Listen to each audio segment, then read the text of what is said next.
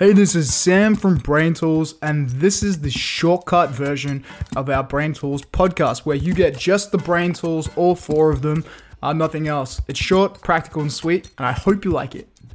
And now we get to the Brain Tools section, where we're going to give you four very practical, science-backed brain tools for improving the way you read and getting back into it. But before we do that, there's a bit of context that we need to cover first. All right, Sam. I have to.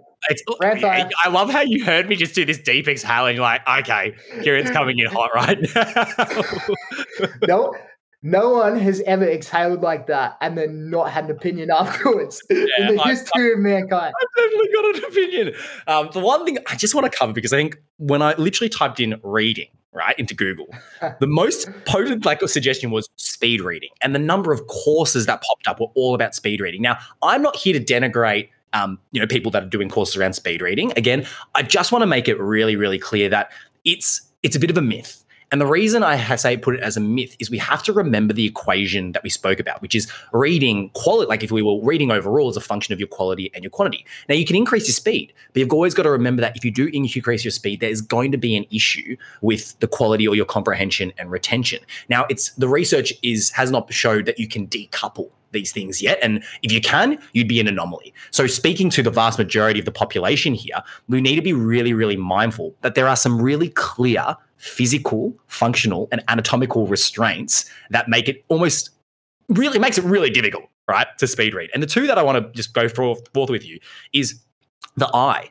The place that actually resolves detail is called the fovea, and it's quite small. It's actually, Sam, an inch in diameter at reading distance. And so this is a physical constraint that means that your information per fixation, what a phrase, is already capped, right? Unless you get a bionic eye and just whoa, let's do this. That's obviously a physical constraint. And then the second one, you mentioned it earlier when we were talking about attention.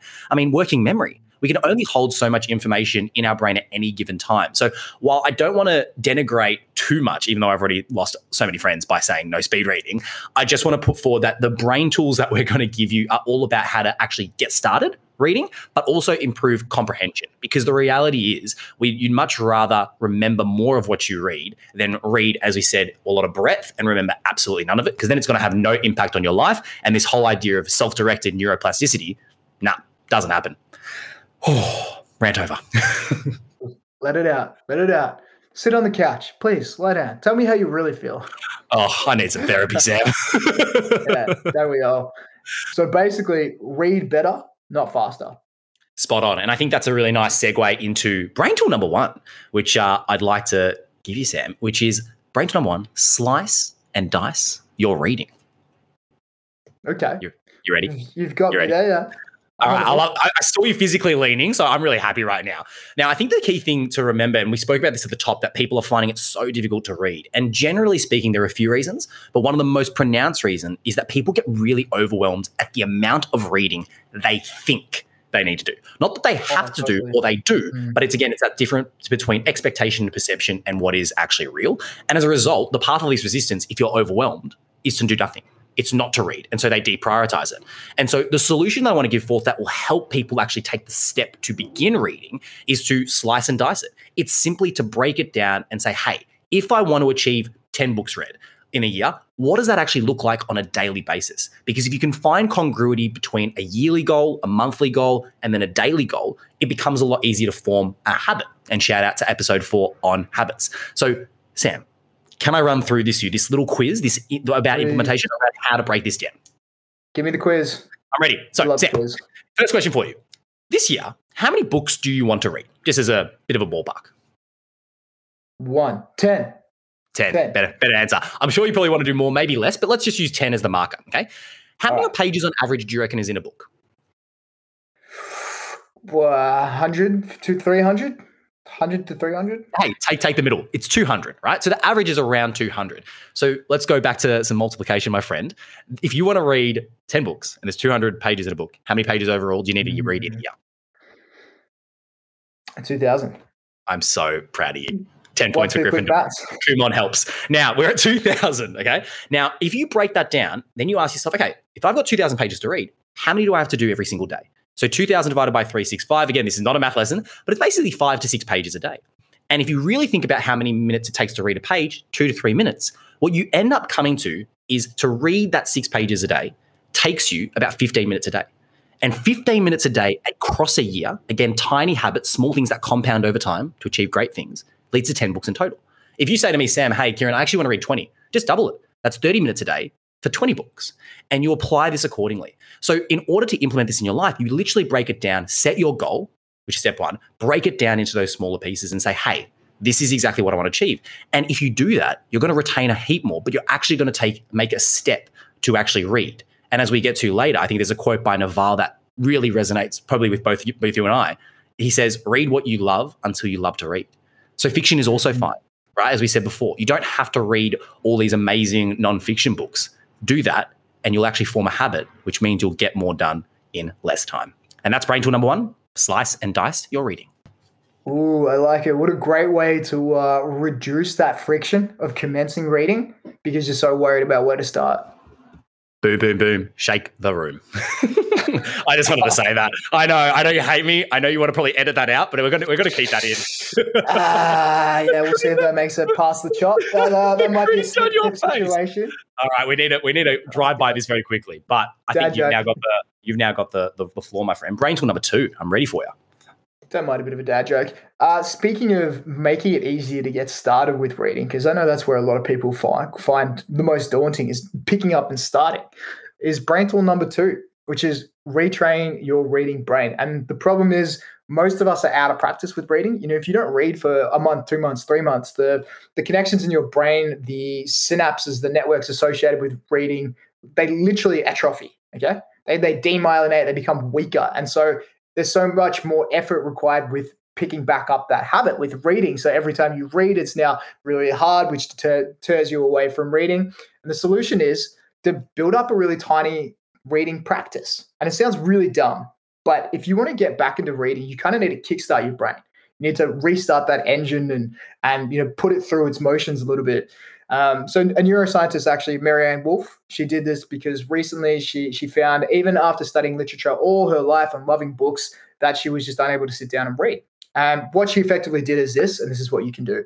Force yourself to read a novel for 20 minutes every night in an environment with no stimulation, no screens for 2 weeks.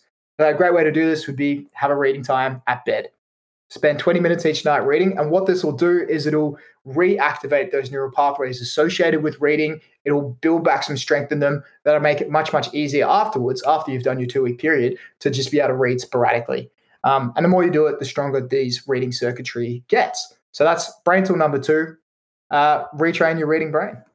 So good, mate. And I think, as you said, that ties 1 and 2 together so nicely. It's almost like 1 is the strategy, the planning, and 2 is actually the tangible tactic, like the execution. Yep. And to your point of like 15, 20 minutes a day, I think, and if this doesn't necessarily, if you don't trust yourself individually, something that, we've spoken about before is, we talk about social accountability a lot. And myself and my girlfriend, we actually have done sort of a reading practice together where, we would actually sit down, read for 20, 30 minutes. And in 2 weeks, I think my girlfriend, she read Atomic Habits, got all the way through it. And it was that sort of social accountability, but doing it together. It's much, much easier to do things collectively than it is individually, especially when you're struggling to do it at the start. So that could be a way to tie it in, obviously based on what you said as well. Yeah, exactly right. That's a good way to do it. The other way to do it, I know my partner has personally implemented her own nighttime practice, and as part of it, she has reading it, and as a result, she's just chewing through books. And there's momentum, right? She's now built up a bit of reading momentum. She's finding it much easier to pick up more books. I love it. Absolutely brilliant. Well, first 2 brain tools down. You're hand passing it to me for brain tool number 3. You ready? Let's do it. Brain tool number 3. Brain tool number 3 is annotate, mate. Okay. I know rhymes. I know I'm in that sort of ilk, but annotate, mate. And I think the big thing that this brain tool is looking to solve is that people don't really read actively, they read passively. Like, as we said before, and you've made such a good point earlier on about attention, right? We're reading a lot of, junk food, so to speak, but we're not retaining any of it. And if you do that, you're not going to actually remember what you read. And so if you don't remember that, then clearly it's not going to impact your way of life, right? It's going to be enjoyment in the moment, but it's not going to actually have retention for your body to actually use that moving forward. So what we want to do is actually move to more active learning, move to more active reading. And we simply do that by creating an annotation system. right? Now, this annotation system can work in any way, shape, or form. There's so many out there. But Sam, I wanted to share with you sort of how I've interpreted it for quote unquote my own annotation system, if I can give it to you. Yeah, love it. Love a note-taking system. What you got? So basically, if the next book you pick up, right? Say you picked up a book, there are 4 key things that always sort of try and resonate with me. The first one is next to anything that I read that I call it a link, and that's L. I put L, I'll circle it, and I'll write a little note. And L refers to link because what we want to do is every previous book you've read, you want to try and make connections to the book you're currently reading. And that's known as syntopical reading. If you do that, you're more likely to remember the current information and the previous information. It's akin to, walking in from home, trying to put your coat up on a peg and the peg doesn't exist. If the peg exists, it's a lot easier to hang the coat on accordingly. And so that becomes a link, and you'll find that you'll be able to create a nice network in your head where everything is interrelated. So that's L, link. Ooh, I like that analogy too. Use the pegs that are already there. Thanks, mate. I tried my best. Now, the next one is Q. So Q stands for question. So anytime I'm reading and I'm like, oh, I've got a question that I want to answer, I put that there. Anything that I'm curious about or I just simply don't understand. And I think this is a really important part because when we read books, we have a tendency to find answers. But in reality, we want to actually find questions because, as we said, questions can exist without answers, but answers can't exist without questions. And I think that becomes a really important framework to then allow your curiosity. You're more likely to remember the question you ask than actually the answer accordingly.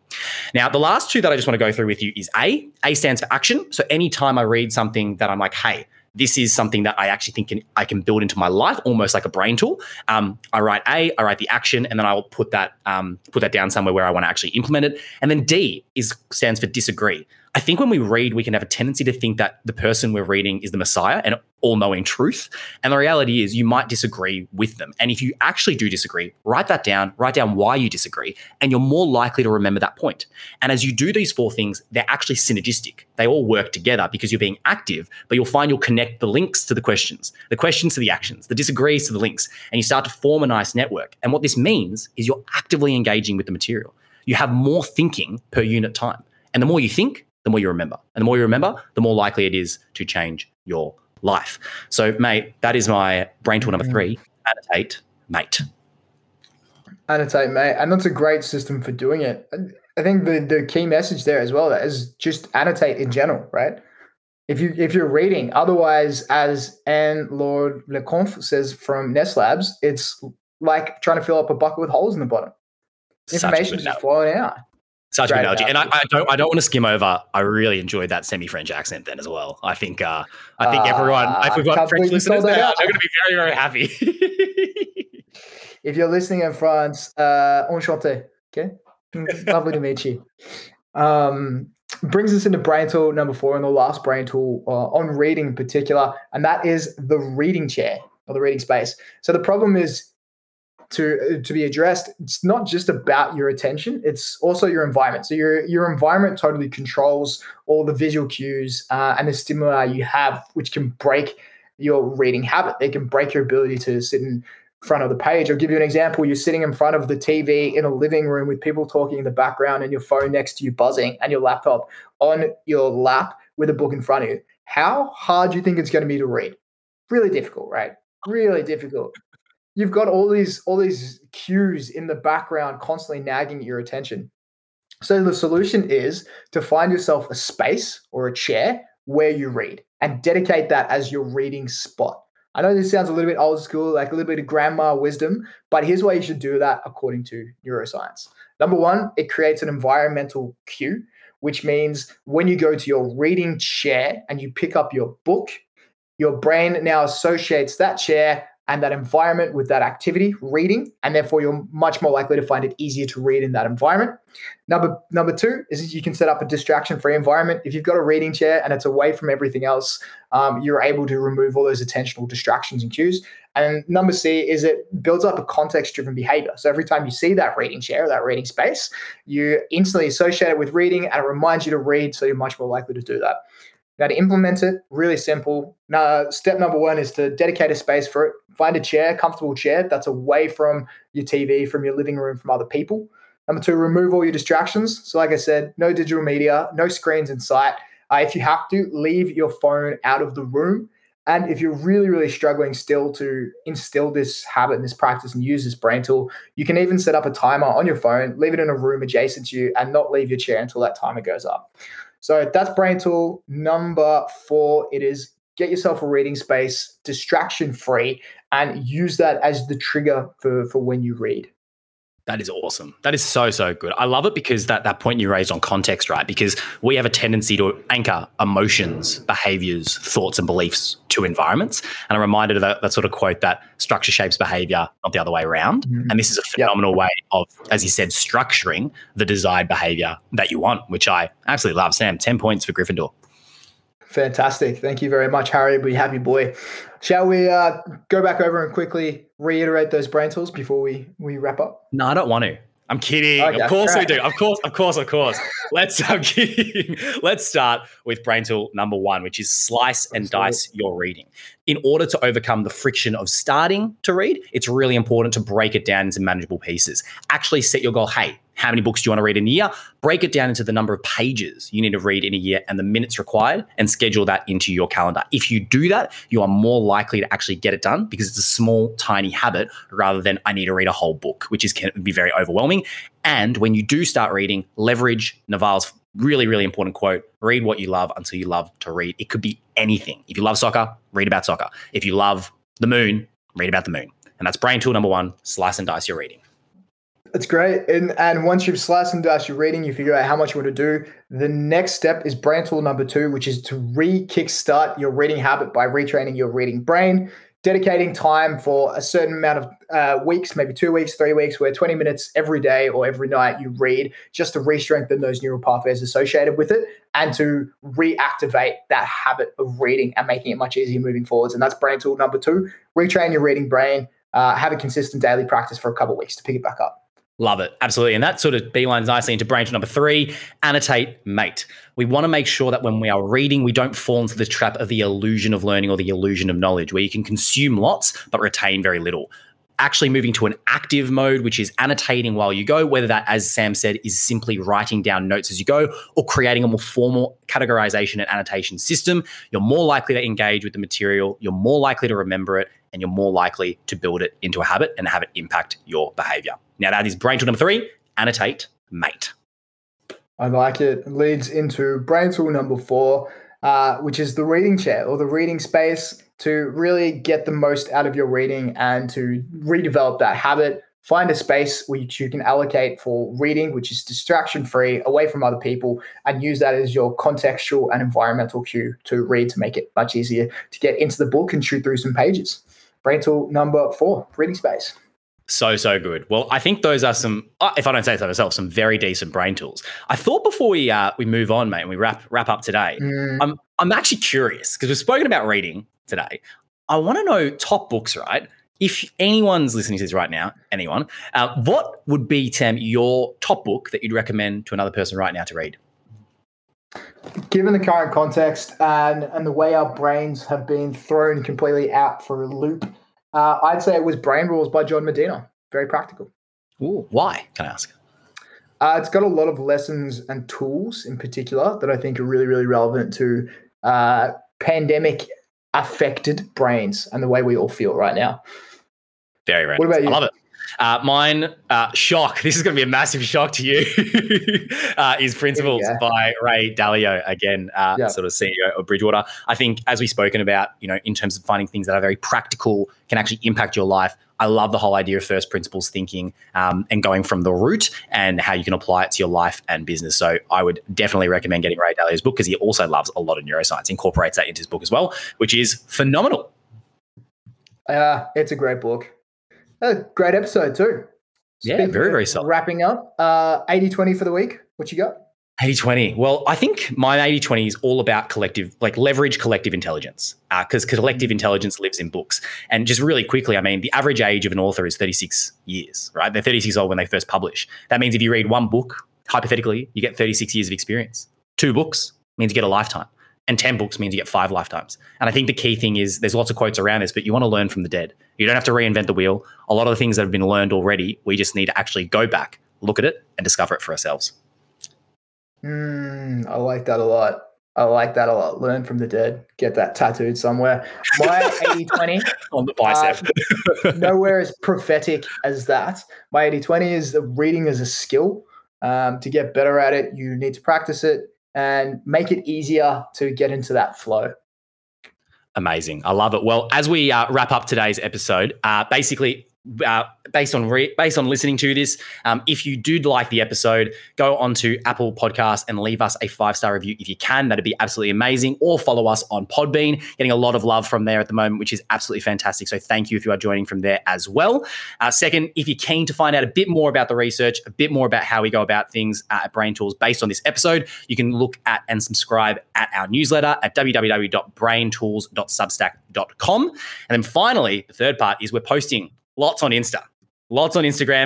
Again, at Brain Tools Podcast, a lot of the tools that we speak about, there's going to be pictures there and slideshows that you can access accordingly. But Sam, those 3 actions, if people can do that, that'd be absolutely phenomenal. And just want to thank everyone for the love they're giving us. It's amazing. Oh, yeah. Very appreciative to everyone out there who's listening, liking, following along with us on this journey. Can't wait to keep growing and keep sharing the brain. Absolutely. Episode 20 down, episode 21 next week. Can't wait for it. Sounds good. See you next week. See you next week.